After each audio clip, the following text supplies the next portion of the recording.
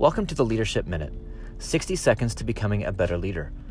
I'm Kevin DeShazo of Culture Wins, a division of Giant Worldwide. You know, it's easy to find the holes in an idea, to tear things down, to point out what went wrong, to be the critic. And there's certainly a time and place for that. We need to make sure that we've thought through our people, that we've thought through our resources as we pursue the vision. Running forward isn't healthy if we don't have a plan.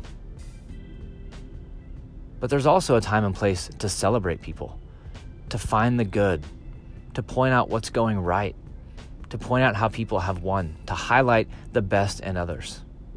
Even in down times, there's a time for celebration. And it's those people, it's those times that give life to people.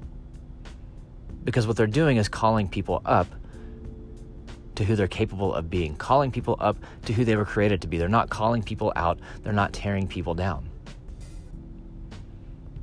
So let's make celebration a priority on our team. Let's make fun a priority on our team. We find what we look for. Look for the good today.